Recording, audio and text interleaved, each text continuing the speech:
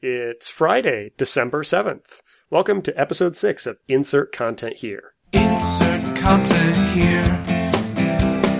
Words intentionally unclear. Rop bop dee doo bop bop do do. Insert content here. Hi, welcome to Insert Content Here. I'm your host, Jeff Eaton, a senior architect at Lullabot, and I'm here today with Dean Barker, a partner at Blend Interactive. He's been writing and speaking on various content management related issues for years, and he's a prolific blogger on a lot of very, very interesting content strategy related issues. It's a pleasure to have him on the show today. So welcome, Dean. Thank you for having me. Now, what people are listening to this don't realize is that we don't actually get to hear the jingle, and I'm really disappointed because the jingle is just so awesome. I'm actually not allowed to play it without headphones in my house. My wife has officially declared it earworm material. Yeah, I tell you, it got in my head and has not left yet. So, Well, thanks for joining us. Thanks for having me. I do need to get in the official plug. Lullabot, we're hunting for a technical project manager. So if you're out there and you like working with cool people and you can make an order from chaos, check out lullabot.com/jobs and see if it's for you. With that, we can start talking turkey. Sure. That should have been my line for Thanksgiving. But moving on. I was just thinking about that. A turkey reference like a couple weeks after Thanksgiving is just not the way to do it. So one of the things that I thought was really interesting when I started reading the stuff that you were writing was that you actually come from a computer science background, development and IS. That seems to be relatively uncommon in the world of content strategy. It's, pretty common in CMS stuff, but I know that you've been working, you've been talking and moving a lot in the content strategy spheres. It just seems like an interesting path probably led to that. How did you get into this kind of stuff? Well, I tend to look at the path as kind of inevitable. I was a straight-up developer for many years, and then I got into content management kind of in the late 90s. And I always say I've been working with content management since before it even had a name. We just called it Perl scripts and flat files back then. And what led me really to content strategy, and mind you, I still do an enormous amount of content management space, but what really led me to content strategy is that I was sick of building containers that people put nothing in is really what led me there. We spent an enormous amount of time in my industry building and refining content management systems, and we've done really a fantastic job with that. But we realized that we would turn the keys to these websites over to people, and they would just, fall flat on their face. They just really couldn't manage it. And so, Blend, Blend is a development firm. We specialize in content management integrations, and we hired a content strategist.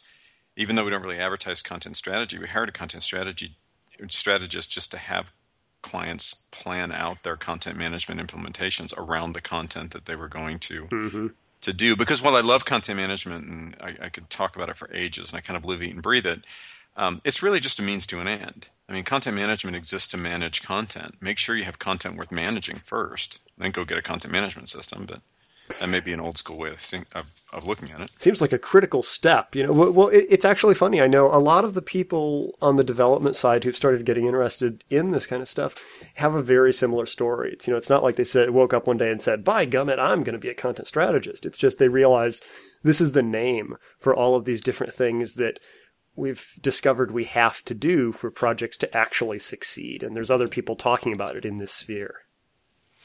Well, what I said about content management being means to an end is very, very true. It really needs to, any web project really needs to start primarily with the audience. Once you've defined the audience and what they need, you need to work on the content, which is what's going to fulfill the goals of that audience. And then you need to look at the technology platform for managing that content. Mm-hmm. So in my mind, it really goes audience, content, technology. And we were largely, I think, doing it backwards. When I remember churches always need websites, and my own church needed a website once. And so they said, well, let's get all the computer geeks. Let's get all the computer geeks that know how to program computers. And I always thought that was kind of backwards. Shouldn't you get content people to start writing content for the website? But no, you get the computer geeks, so you start with the technology. And then you think, well, we need some content. So you kind of think up the content you should go on your website. Yep. And then you start thinking about the audience, where you're like, no, people say they can't find anything on our website, and our website doesn't do what they need to do. So for years, we've done this backwards. We've gone technology, content, audience, where really we need to be going audience, content, technology. Yeah, no, I couldn't agree more. It's interesting seeing that sort of the gospel of figuring out why you're actually putting together a website starting to become more mainstream. Because I mean, especially for those of us who started in, pure development backgrounds and stuff like that, it just seems so common that we've been on those projects where, somewhere along the line, someone didn't ask why. Well, what you're seeing here, I think, is the effect of what I would call the commoditization of content management. Whereas I've been selling content management for like a decade, and 10 years ago, when we would go sell a CMS, we would do a demo and we'd say, and look, you can click this button and you can edit the page right here. And everyone was like, ooh, that's just amazing. Look at that. We can edit the page right there. And WYSIWYG. Right. There were 300 open source systems that can do that. So now content management has been so commoditized that the fact that I can have some piece of software running on the server that lets me edit content is not interesting anymore. It's not. I mean, we used to make websites just to install new content management systems because they were so new and awesome. And, try them all. And now it's just not interesting anymore. And so you get what's called, which I was just working with a client this morning, and we're working at selling them on a larger content marketing platform. And I was explaining to them what's become known in the industry as the Drupal effect. And the Drupal effect is Drupal being kind of the largest kind of 800-pound gorilla in the content management space, in the open source space. The Drupal effect is anything that Drupal does is no longer a competitive advantage for anybody. So if Drupal does thing X, no CMS vendor can use thing X in a presentation anymore. It's just a baseline. Right. It's a baseline. It's a commodity. We used to show, well, you can edit your page of content right here online. Okay, well, when Drupal allowed people to do that for free, you had to take all those slides out of your presentation. And I envision, I'm sure it doesn't happen exactly like this, but I envision whenever Drupal releases some new piece of functionality, content management salesmen start pulling slides out of their presentation decks because they can't really use this. And so right now the big trend in the content management space is content marketing and things like anonymous personalization and A/B testing. These are things that Drupal, the core Drupal, is really still not doing anymore. And I'm sure there are modules that do it, and I'm sure Drupal is eventually going to get there. But it's not just the out-of-box stuff that you get just for dropping Drupal in. Right. And so this stuff is still the competitive advantage. And so what you see with content management vendors and people who sell content management like I do is that we used to, even 5 years ago, we would start our presentations off with, here's how you manage a page of content. Well, we don't. That doesn't even show up anymore. Now we start our presentations off with, here's how you run an A/B test. That'll be the first part of the presentation. And then later on in the presentation, it's like, oh, and by the way, you can manage a page of content too. But the Drupal effect has really caused CMS vendors to have to step up their game and keep searching for that new competitive advantage. Things are going to set them apart from both the lower-end commercial system and the big open source projects like Drupal. Mm-hmm. Yeah, no, I think that makes a lot of sense. It's interesting because I've been primarily a Drupal guy for the last probably 6 years or so. There's other stuff I've worked with sort of recreationally on small components of projects, but we do a lot of Drupal projects. I love it when people say recreationally because it makes it sound like a drug habit. So you've been abusing Drupal recreationally for years. Honestly, there's really no other reason why I should have a Node.js-based CMS running on my machine at home. My wife says that it's not really that important to keep the grocery list, Well, what's important to know, Jeff, though, is you can quit anytime you want. Exactly. Yeah. Just shut down the VM and I'm no not problem. an addict. I can quit anytime. I think one of the things that's really interesting, and this sort of ties in, with one of the things that I think you write about a lot, the content modeling space. I think that's one of the things that, at least for maybe the past, 3 to 4 years, Drupal has grown a lot in comparison to a lot of the open source, a lot of the web-centric open source CMSs, in that it's got a really strong emphasis on the content types, fields, views, for modeling out the basic underlying structural stuff, hopefully before you start, glomping on random features and really thinking too heavily about the intricacies of the visual design. And it seems like that's a pretty valuable, path for it, but it seems like it's still pretty web-centric at the moment. Do you think that's something that either, Drupal specifically or just in general is going to be changing over time? It absolutely will change, and I'll tell you why. We've always had a web centricity in content management. One of the ultimate goals of content management was always to separate your content from your presentation. So the goal was we'd store the content in this wonderfully pure form that exists in nothing but this pure form of information. And then platonic content. Right.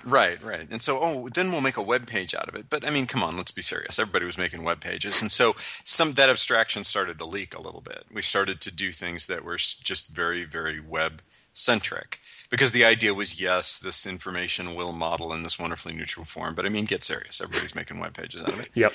But now this has really, really started to change, because I maintain it's because of the rise of mobile devices, weirdly. Yep. Someone I know just wrote a book called for Rosenfeld Media called Content Everywhere.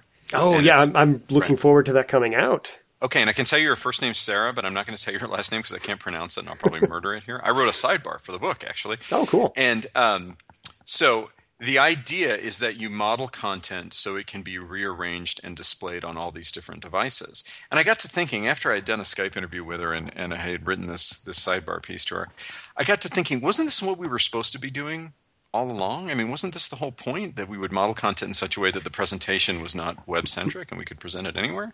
And yes, this is what we were supposed to be doing, but we never did, because all we were ever doing was web pages in full-sized browsers. Yep. But now that mobile devices, and not only that, but true multi-channel distribution, like, you want to put your news update out on Facebook or up on Twitter, this stuff has really forced our hand. And it said, okay, all these years you said you were separating content from presentation so you could rearrange your content and display it in different ways. Well, it's now time to put up or shut up. And I think a lot of us stepped back and said, yeah, we weren't really doing that because we were just using web pages. And so you're seeing things like, Drupal, without CCK, Drupal was not a very strongly modeled system. Mm-hmm. And, CCK is now in the core, and you're seeing other systems moving to a much more strongly modeled granular type system because, their bluff has been called, and they have to start delivering content to multiple devices and multiple channels, which require that content to be rearranged independent of presentation, which is what we swore we were doing all along, but we really weren't. So, and that's why I think this is just going to become a bigger and bigger deal in the future. Yeah, no, it's interesting because Karen McGrane has said the same thing, a number of times, that it's like mobile is this, this giant, wedge that's sort of forcing people to revisit a lot of these things that they said they were doing all the time, but realizing, we weren't really. Forcing us to stop lying to ourselves, right? That just sounds unpleasant. For years, we lied and said that we were modeling content so, we could separate content and presentation. We really weren't. We were leaking that abstraction all over the place. And kind of mobile, not only mobile, but I would maintain multi-channel distribution, everything going into Facebook and Twitter. It's really forced us to be honest. And the industry, the information industry will be healthier for it in the end. Yeah, and I think it's been interesting. The rise of responsive stuff, I think, gave us this window of time where we thought, just sufficiently crafty CSS could solve the problem for us, but then it became clear that was just sort of one of the tools in the toolbox that we were going to be able to use for this, and that it wasn't going to fix everything. Right. I always feel so betrayed by responsive design, and I'll tell you why. Because back in 2002, I got this crazy idea one day, and I sat down to try it. It was a 3-column layout, and I used JavaScript to detect the size of the window and either show or hide that third column. So I maintain I was doing responsive design long before anybody else, but I did it and I proved that it worked, and then I just threw it away and stored it somewhere. I should have patented it. I could have made a fortune. Yeah, it's funny how there's a lot of those things that you find they've been sort of percolating around for a long time, like Ajax related stuff. It had been people had been doing that kind of stuff for a while, but it got a name, and then suddenly there was this collective aha moment. I think sometimes technology has to be marketed and packaged for the content industry as a whole to kind of chew on it. Think about content strategy itself. I mean, content strategy was always what we're supposed to be doing. In the back of our head, we were like, well, yeah, we sort of are supposed to be doing this.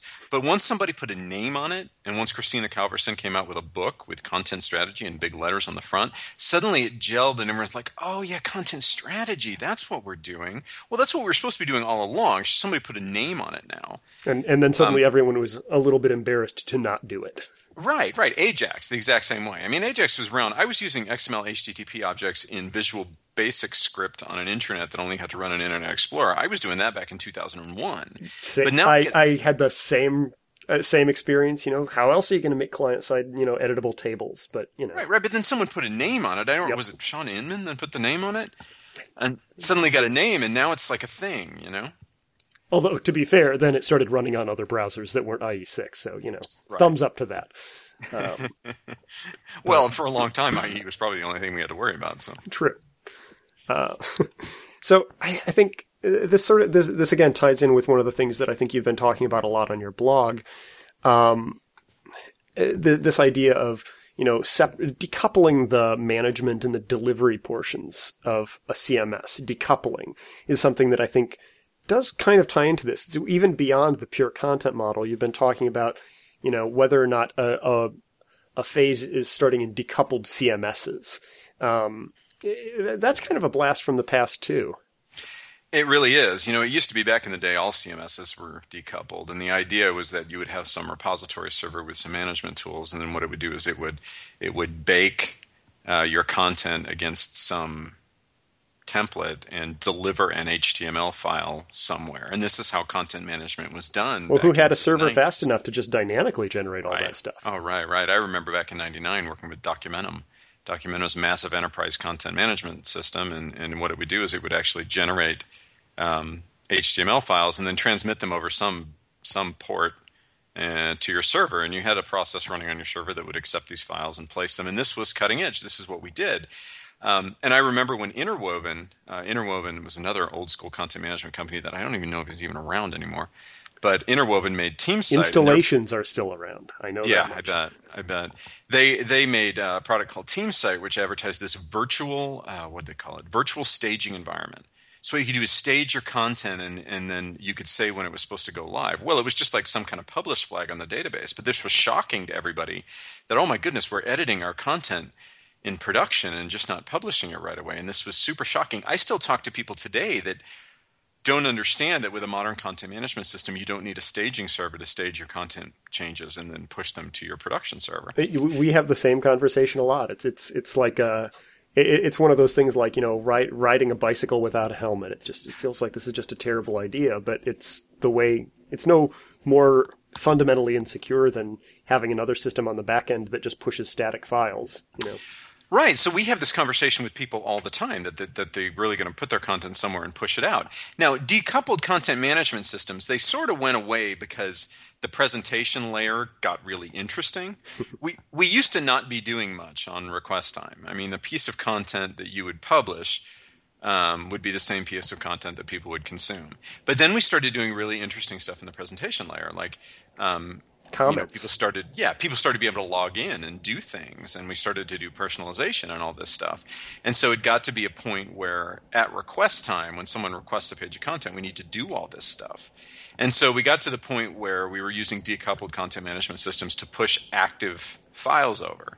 So to publish PHP files or Cold Fusion files or something that would execute at request time, and there would be this huge runtime environment that would do all this stuff. And then we finally decided, well, let's eliminate the middleman and just, run our content management system on our delivery server and just make it kind of a full stack experience. And now there have been some people in the content management space that are saying that we should return to the decoupled model. And the reason why they're saying that is decoupled content management, you have to understand, does have quite a few advantages. It's much easier to scale a decoupled solution. Oh, yeah. It's much easier to mass license a decoupled solution because you really license your repository server. And if you're publishing just a bare bones naked Apache installs, you don't have to license those. So there's licensing issues. There's security issues. There's a number of reasons why decoupled kind of wins a lot of arguments. But one of the things that there's this movement, there's actually a website I just found the other day. I just blogged about it, decoupledcms.org. Yes, that's I think by some of the people working on the Create.js stuff. Right. So it's like a movement now. They're philosophically saying, let's get back to that. Because one thing you can do with a decoupled CMS is that you can swap in alternate components a lot more easily. Mm-hmm. If you have a complicated content management system running in your production environment, it gets much harder to replace a piece of that.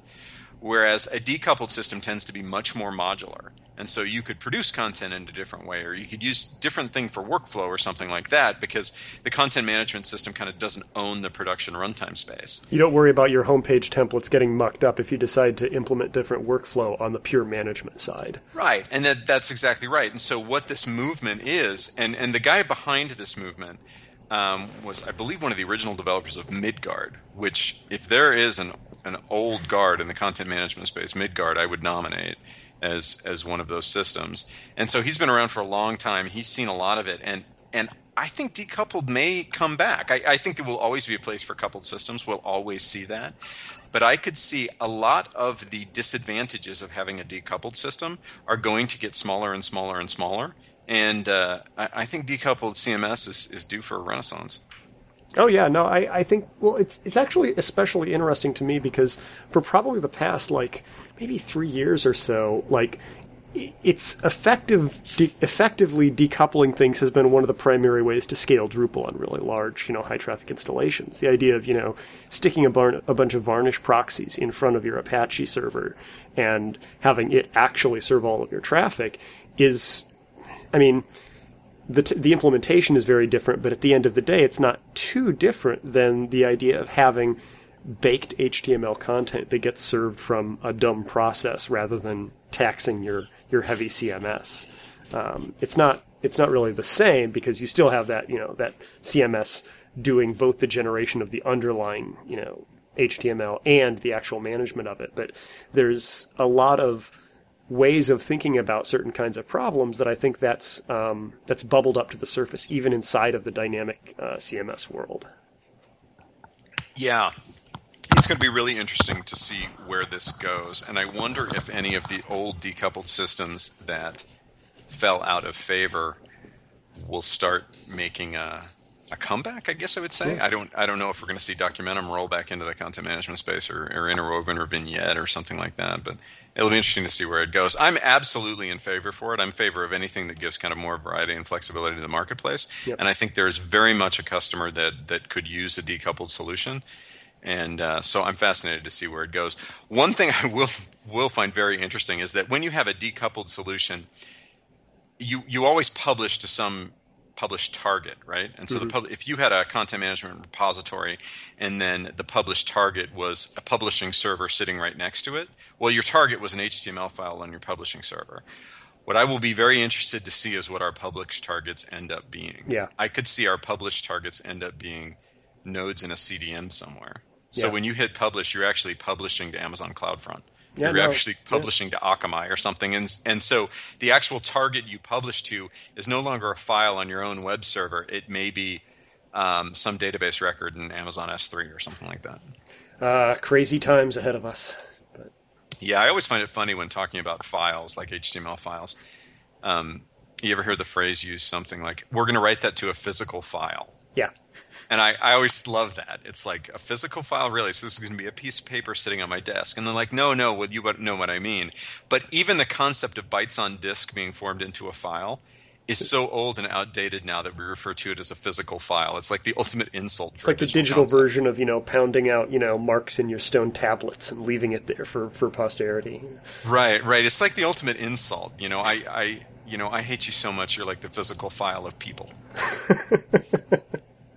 Well, I mean, I think this is actually interesting because even like at the low end, I don't want to say the low end. It's more on the lower end of the complexity scale for dynamic sites. It's like there's such a huge percentage of the internet running on dynamic systems like WordPress, especially, and it seems like it seems like there was this real phase where like a huge percentage of like really, really large clients and large sites were sort of, flirting with using basically blogging software to like build out really complex platforms.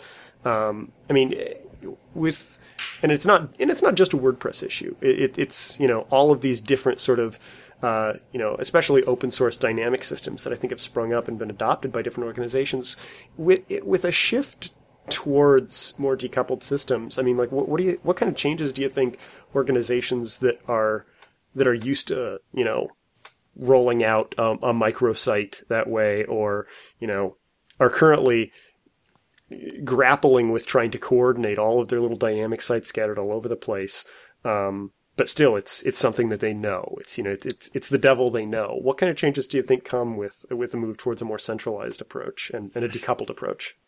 Yeah, I don't think you're going to see decoupled systems go too far down market. I mean, I think the decoupled systems by definition, they're more complex in the sense that you really only always have two systems. You have the repository and the runtime.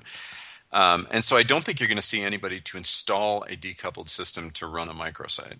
I think you may have companies that use their decoupled system to run multiple microsites, but you won't see them move that far down market. There's absolutely always going to be a place for the WordPresses and the Drupals of the world, obviously. But a lot of organizations like decoupled systems because they can have a centralized repository that can publish to multiple different architectures. So they may publish something to a Solaris box and some to a Linux box and some to a Windows box. And so it really separates that environment from where your content is managed to where your content is published, which gives their network people more flexibility in the delivery layer. If they decide one day that they want to swap all their Windows machines out for Solaris boxes and all we're doing is pushing HTML into those machines anyway, well, then it doesn't matter. They have as to long make as it can decisions. serve up a request, then we're good. Exactly. Now, what is going to be interesting is how this survives, the content delivery backlash, because there are a lot of very, very interesting trends in the marketplace right now that are concentrated on content delivery. And to do interesting stuff in the delivery tier, you have to have an active delivery tier that does execution on request. And how do you power that active delivery tier? Well, I think what we're going to find is the things running in production are more content delivery, content marketing oriented software, and these decoupled systems are going to do the management part of it behind the scenes. Yep. No, well, I think it's very interesting because there was just an announcement, I think a couple of weeks ago, that NPR had released a WordPress plugin to integrate with its COPE architecture, the Create Once, Publish Everywhere system that they've built and have been leveraging a lot. And the idea is, any of their affiliate stations that are running a WordPress-based site can drop this in and either pull stories from their COPE API to publish directly on their local, station's website, or even create local stories and to push them back into the central content repository. So in a way, they're sort of turning that, that cloud of smaller purely dynamic sites into, 1 million endpoints for their internal repository. Yeah, this doesn't surprise me really at all. I hadn't heard that, but it doesn't surprise me at all. About 2 years ago, I made a blog post where I tried to coin a new term, and I don't think it really took off, but my term was web content delivery system. What we're seeing is content management systems that are phenomenally good at delivery. They're really, really good at delivery. I mean, let's look at WordPress. WordPress is really good at delivery. It can respond to requests and has great templating language and can deliver your content really, really well. Well, what if WordPress does not allow you to produce or manage content the way that you want? Could we use WordPress just for the delivery? Could we use WordPress just to serve up requests, but actually make our content somewhere else? And I maintain about 5 years ago, the precedent for this was sort of set when Alfresco made a plugin with Joomla of all platforms. I found it kind of shocking, but apparently the guy who managed Alfresco loved Joomla for some reason. Well, they made a platform where you could use a Joomla install to serve up Alfresco content. And so Joomla kind of became the web front end of Alfresco. And you see this too with Liferay a lot. I don't know if you're familiar with Liferay. It's a Java-based portal system. Yeah. A lot of people are using Liferay as their web front ends for their Alfresco implementations. And this is a very, very interesting trend because it lets the two systems concentrate on what they do best. Alfresco, very, very good at managing content, of strongly managing content, putting permissions around it, putting workflow, all that stuff that's very, very management oriented. Where something like a WordPress is really, really good at delivering content and templating content and all that stuff. And being very malleable on that front end. Right, exactly. And so what we may see is content management systems that are really, really good at creating content and managing content, and they're pushing content into completely different systems that specialize in the delivery of content. And here's a trend that I've waited to see, and I'm still waiting to see, and I don't know if it'll actually come true, but you're seeing content management companies like Episerver and Sitecore on the .NET side, where I spend a lot of time, are doing some amazing things in the content delivery space. So they're doing some amazing things that happen after you publish your content with personalization and all this neat stuff. What happens when they make that stuff so amazing and so incredible and everybody loves it so much that somebody inside Episerver goes, you know what? Our content delivery stuff is so good that if we could sell that on top of Sitecore implementations, and that's probably a bad example because Sitecore does the same thing, but let's say Episerver said, what if we could provide these content delivery features to somebody running Drupal? And they think, well, what if we break off the whole site delivery part of Episerver and we turn it into something that could be back-ended by any CMS? So you could run Drupal on the back end, but deliver it through Episerver site management thing. And how long are we going to see before some content management company says, let's break off our delivery tier into a separate product and let's license that to other content management companies? Well, and then you're going to have things where a content management company really sells two things. They sell a content management piece and they sell a content delivery piece. And you can buy both, or you can mix and match. You could buy a content management system from one company and you could buy a content delivery system from another company. And there are several different specifications that are sort of trying to lead us down this path. You have things like JCR and CMIS, which are trying to standardize the management and access to content. And if one of those should ever get a lot of traction, JCR isn't used much outside the Java space, and CMIS is sort of on, sort of off. I don't think anybody in the industry can decide whether we love it or not. But then the Create.js crowd is trying to put some energy behind PHPCR too, which is like basically a PHP implementation of the same concept. Create.js opens up a whole nother interesting thing because Create.js in a lot of ways is trying to break off content production. Yep. So if we look at the content lifecycle as having three pieces, content production, content management, and content delivery, what if all three of those pieces were served up by separate systems? What if you had one system to do your content production, you had one system to do your content management, and you had one system to do your content delivery? I don't think we're that far off. I really don't. Well, it's actually funny that you mentioned it. There's a project that our team at Lullabot just worked on that it's like, streaming video and, the whole 9 yards. They're using Drupal to manage a large percentage of the content that's just there on the site. But the actual front end isn't Drupal-generated HTML. It's basically a client-side web app that pulls JSON feeds from Drupal. And that's the primary mechanism that Drupal content gets served up to it. And that means that they can use the same backends for an iPad, an iPhone app, and an Android app, and an actual web front end. It's interesting to see these kinds of things start happening, even if they're sort of the edge cases right now. Yeah, and I don't think we're that far off from really seeing that more and more. You're seeing more and more websites that are really built in the client. So the actual website is really doing nothing but serving up JSON or serving up XML or serving up some other data source. And the logic for the website is implemented in JavaScript and really executes in the client. And in that phase, content delivery by Chrome or by Firefox or by Internet Explorer is really your content delivery tier because all your CMS is doing is serving up pure data. And that's obviously, taken to an absolutely absurd extreme. But Blend has done several projects like that, where basically the entire website is a client-side generated website, and the CMS is just serving up data. And in that point, what content delivery is your CMS really providing? This is stuff that's near and dear to my heart. I think one of the things that I think I've worked on for a while with Lullabot, or with Drupal in particular, is I like to say that it gets a bad rap for having a sort of unhelpfully generic actual content management interface in a lot of ways. But there's a pretty large toolbox of stuff to basically roll your own workflows and content management and, the actual experience of somebody who has to go in there and either create or, manage the content long term. It's very flexible and you can sort of build out almost anything you want. But it's one of those things that someone has to deliberately decide that that's a portion of a project they're going to focus on. It's the often neglected back end because, when you're planning out all the wireframes and, the deliverables and stuff like that, bringing the people who are going to, administer stuff in and saying, what tools do you need is usually not one of those things that happens. Well, back when we used to just do straight up development, you would have a developer that would come up with all this neat stuff, and then he would go back and talk to a DBA. And the DBA was responsible for providing a low-level service that you needed to get your stuff done. And then a friend of mine once made a very, very profound comment when he said a content management system is just a relational database management system. So really all a content management system is another layer on the outside of a relational database to provide some higher level content functionality, things like workflow and versioning and some content model and content geography pieces.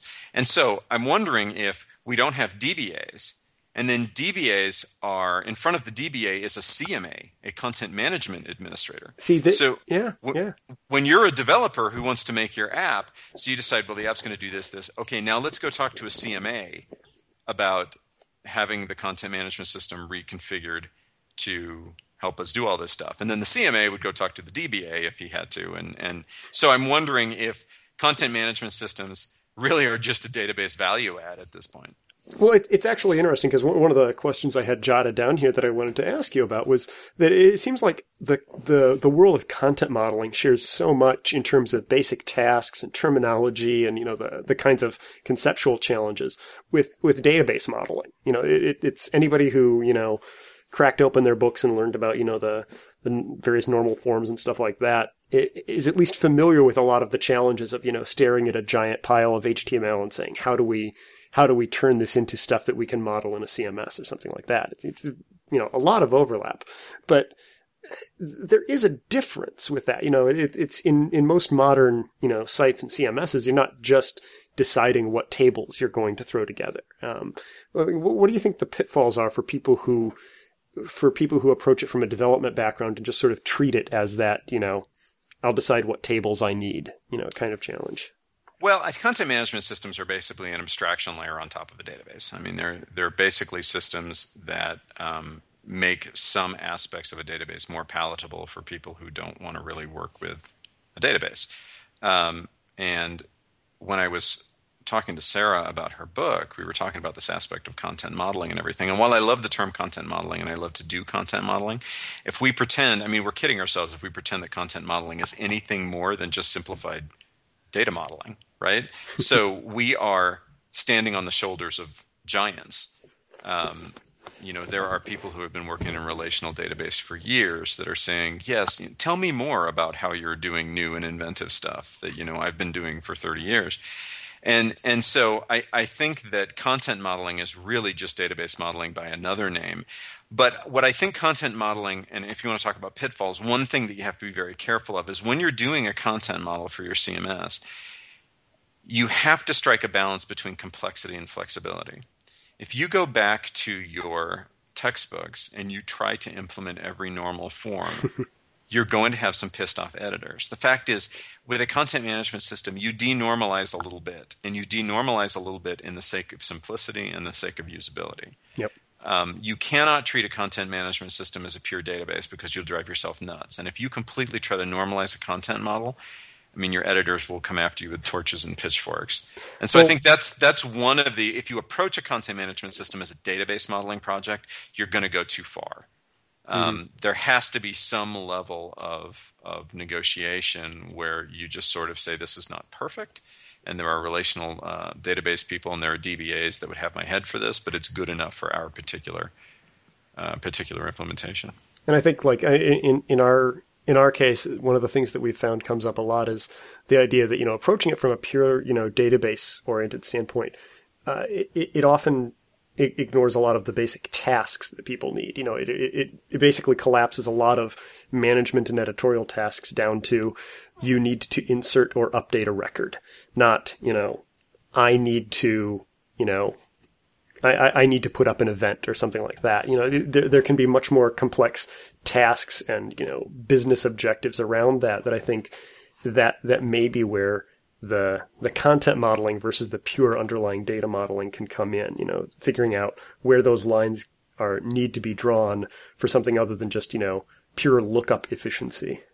Yeah, because at the end of the day, when you're talking about creating an event or something like that, at the end of the day, the insert statement that executes somewhere in the back of that is sort of incidental. I mean, it's obviously critical, but it's one of a million different things that might happen in the generation of that content.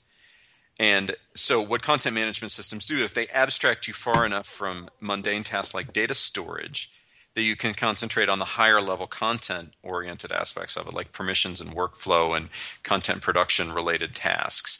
They try to roll up the actual data management part of it to make it less of an imposition, essentially. Well, Mind you, there are several DBAs right now booking flights to Sioux Falls, South Dakota to track me down and beat me to a pulp. I realize this. I've built a couple of sites that got that reaction too. It feels a little inevitable sometimes, but there was always a running joke in much older versions of Drupal that you could very easily generate some truly heinous database structures if you did enough clicking around. But hopefully we smoothed things out a little bit, but knock on wood. Well, one of the other things that I wanted to make sure that I asked you about before we have to close things up is something that you actually just mentioned. It's a phrase that I know you've used it a lot in your writing. I'm not sure if it's necessarily common or if it's sort of what you hang a couple of ideas on. This concept of content geography, sort of like something that transcends like hierarchy or taxonomies or whatever. It's sort of like the level above that of just how you structure things. Can you talk a little about like the distinction between those different things in the CMSs? Sure. When you talk about content modeling, I think you can split content modeling into two disciplines. What I call discrete content modeling, which is the content model as it is local to that one piece of content. So if I have a press release, I'm going to divide this up into fields. I'm going to have a title, and I'm going to have a subtitle, and I'm going to have a body. These are all very important concepts, but this is discrete to that object. The next level of content modeling would be how that content relates to other content in the system. And there are really two flavors of that even. There's the relational flavor of, okay, this piece of content has an author that is really another managed piece of content. But then at the larger level is what I call a content geography, which is how content lives in relation to other content. And this is most often represented as some kind of parent-child relationship, how our content is organized into a hierarchy. And what is the geography of the content? If you were to traverse our content management world, how would you move from content item to content item? Where does it live spatially? And this is really an information architecture concept. I think this came to me, actually. Louis Rosenfeld wrote the Polar Bear book, which is the kind of seminal book on IA. And he talked about local navigation. So navigation is local to the area that the user is in.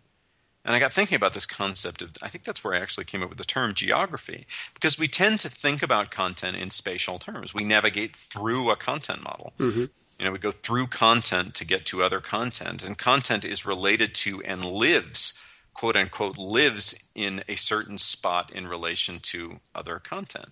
We talk about how, well, this piece of content is a child of this piece of content, so it lives under that content, and it's a grandchild of this other content. And in our head, the way that we're thinking about this is in terms of a tree. And then, well, this content is way over here as opposed to this content. Well, that phrase, way over here, there's a spatial element to that. Right, it's spatial. I mean, content is spatial. And so that's where I came up with the idea of content geography. Now, some content may be highly geographic. The marketing site, the marketing section on your website may be very geographic. It has pages that are placed in specific places in relation to other pages. You have a products page. It has two children, product A, product B. They are specifically set there as children of your products page, and they're in a specific order. Product A is in front of product B. This is a very, very geographic section of content. There's other content that's really not that geographic. This big bucket of press releases that you have. That's not geographic at all. I mean, they're all just in a big essentially bucket. Like a River of News blog, but it lives in a particular spot. Exactly. If they all have dates, they sort of all sort themselves out. And so there's really no geography to that at all. Now, Bill Cava, who was the CIO of Ectron for many years and is now the developer evangelist, he and I have had an argument about this for years because Ectron is a lot like Drupal in the sense that there's kind of a big bucket of content and you organize content with menus, right? So with Drupal, Drupal's like the classic big bucket of content system where there really is no geography. There are some modules that will give you, like node relativity, I think is one of them, Yep. will give you some kind of spatial relationship. With Drupal, you have this massive bucket of content, and you create mini geographies in the form of menus. And I think views has also come in and really grown into that role too. You know, so much of the structure of a lot of sites, it consists of targeted views or just essentially leaf nodes of, you know, a single piece of content. I'm actually going to dispute that because that is what I would call content assembly. I would call it content geography is a place where content lives in relation to other content. So it's rooted in that location. Whereas a content assembly is some temporal transitional conglomeration of content for some reason. And so I would actually call that a content assembly, which I wrote another big blog post on earlier this year. I have it bookmarked, another one of my favorites. And a content geography is really where a content appears in relation to other content, I maintain can be rooted, meaning that content lives in that location, that is its home, or it can be transitional or temporal, meaning it doesn't live there, it's just appearing with that content right now for one reason or another. And that's where Drupal's menu system comes in. It's, you know, an actual hard addressable URL that a thing is at. Yes, and I think that Bill Cava, getting back to Bill Cava, what he challenged me was to don't think about content geography as a single thing. Different systems like Ektron, he was arguing, and Drupal can have multiple geographies because with Drupal, every menu is its own geography. Every menu in Drupal defines where content lives in relation to other content. And so it was a very interesting and challenging way of thinking about that. And my resistance to Drupal over the years, I don't hate Drupal, I respect Drupal very much, but I've only implemented it once and will probably never implement it again because it just goes against my hardwired need for a strong geographic system. And that geography usually always manifests itself as a content tree of some type. Yep. A single source of hierarchical structure to all the content in your system. And I don't know if it's maybe a personal defect that I can't seem to break away from that, but that's the one reason Drupal and I have never gotten along is because I can't get out of that thinking. No, I think that's very interesting. And I mean, that is one thing that we've seen. You know, there are some projects where there's just a need for an extremely strong hierarchies. It's just in the inherent, you know, place where things are. And, you know, that is definitely something that you sort of have to, you know, crack open your toolbox and essentially construct that in Drupal. It's not something that's just baked into the way you approach things. Like I think one of the large subsites on the Drupal.org domain is the groups site. It's, you know, sort of like a discussion groups style thing. And it's almost, you know, each individual group has its own sort of subgeography in that sense, but it's like a giant archipelago of content islands that don't necessarily have any connection to each other at all. They're individual islands with their internal geography, but taken as a whole, they are a giant soup. Yeah, and that has really been my struggle with Drupal over the years, is I can't just seem to wrap my head around that. And I'm beginning to think it's because everyone else seems to love Drupal, so I'm beginning to think it's like a total personality defect on my part. I think it boils down to people who've had to implement a strong hierarchy in Drupal or not. I believe in the hierarchical model, not only from a logical standpoint, but I think that users understand it very, very well. I think users gel with it. They understand the concept of this page has these children. And I think that eases training and it eases adoption quite a bit. But, you know, I've been wrong before, and Drupal's success over time has probably just simply proven me wrong again. So it's happened before. It'll happen again. It's a big world full of a lot of different websites. I think that's one of the interesting things, you know, for me. It's that, you know, I've been involved with a lot of Drupal related stuff over the years, but, you know, it's the knowledge that there are a lot of different kinds of needs and there are a lot of different tools out there that really have real strengths that, you know, it doesn't make sense to try to pretend that there's any one of them that is just the end all be all of things with content. Right. I've always maintained that, you know, in physics, physicists are trying to come up with the grand unified theory, which the grand unified CMS. Right. We're trying to come up with a grand unified theory of content, and we found some things that work better than others, but everybody claims to have the grand unified theory, and nobody really does because someone else comes away with something that counters that theory and is wildly successful, and so that throws everything else into disarray. So there is no grand unified theory. The best theory of content management is the one that works for you. I like it. So, but before we go, I'll ask the how would you solve poverty question, and say, like, for somebody who's in an organization, they're just trying to chew on, just starting to chew on the idea of like a replatforming project, and they're taking this, this cold hard look at the system that they've got and the content that they have and they've accumulated. Do you have any advice for them? What sort of lessons should they absorb before diving right in? The absolute most important thing to do when planning a replatform or something like that is to start with the audience. Sit down and identify your audiences, and you really want to identify three things. You want to identify that the audience exists, so this is a specific demographic of people that are coming to the website. You want to identify what that audience's goals are, and then you want to identify what your goals are for that audience. So, person X may come in wanting to do something, and that's fine. You want them to do that thing. But you also want person X to do something, and define what those goals are. Build your website around the results of that exercise, because what you're going to find is there's an enormous amount of content on your website you didn't really need, that is not really serving any particular audience and really is not furthering your organization in any way. And that takes time to maintain and manage. Right. And the results of this exercise will drive the system that you need to adopt, because you might find out that either A, you don't need nearly as complex of a system as you have or think you need, or B, your system is way too simple and you actually need to move up market quite a bit. So there's really no, in terms of any general web content project, we talk about there not being a grand unified theory. I maintain there is a grand unified theory of content strategy, and that theory starts off, identify your audiences and figure out what they need. And that is really step one of any project. Well, thank you very, very much for joining me, and it's been a pleasure. It's been great for me too. Am I going to get to hear the jingle on the way out, or am I going to have to wait for that?